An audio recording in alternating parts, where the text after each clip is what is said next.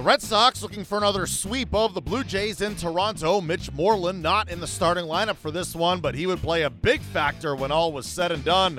Pick up the action, 1-0 Toronto in the fifth. Hanley Ramirez at the plate facing Jay Happ. 3-2. There's a high fly ball left field. Kiss this baby goodbye. Second night in a row that Hanley has launched one. So what he's trying to do is just get on the pull side, just like that. Oh, but he pulled it deep and deep and deep and gone. Man, did he pull it. Forget about the ground ball to move him over. Two men on and the 2-1. Fly ball toward the gap, on the move Benintendi. He makes the play. That is out number 3.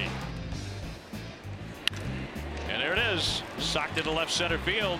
That will easily score Mookie Betts. Xander for second base. He dives in. He's got a double. And a 2-1 from Luke. Up the middle, little blooper. That'll drop down for a base hit. That's going to score 2 runs. Bogart's in. Devers right behind him. 7-1 Sox. The Red Sox sweep away the Blue Jays, taking it 7-1. Boston wins 8 of their 9 games in Toronto this year. Rick Porcello the win, allowing 1 run in 6 2/3 frames, striking out 7. Mitch Moreland comes off the bench and goes 2 for 2 with 4 RBIs. Hanley Ramirez goes deep for the second straight game, finishing with 2 hits and 2 runs scored.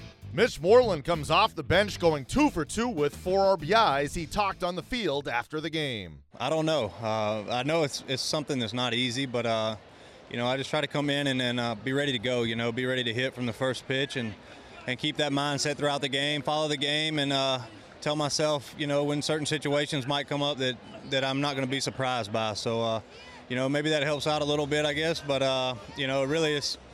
I just one of those things, I guess, but I just try to go up there and be ready to go. But how difficult is it to sit all night and then be ready in that key moment?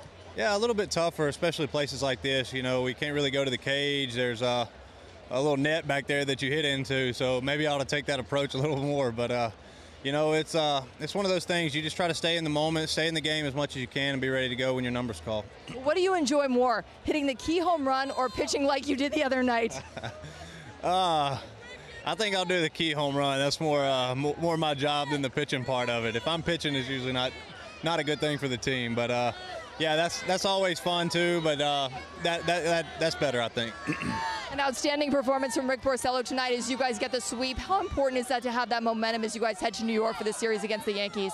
Yeah, it's huge. Coming in here, getting back on the right track was big for us. And Rick did a great job again tonight, and really set the tone for us and kept us right there so we could score some runs late and take this last one. But, big series for us, big win tonight. All right, congrats on the win. Thanks for your time, Mitch. Thank you. Up next, the Red Sox begin a series in New York against the Yankees on Thursday. Eduardo Rodriguez on the hill.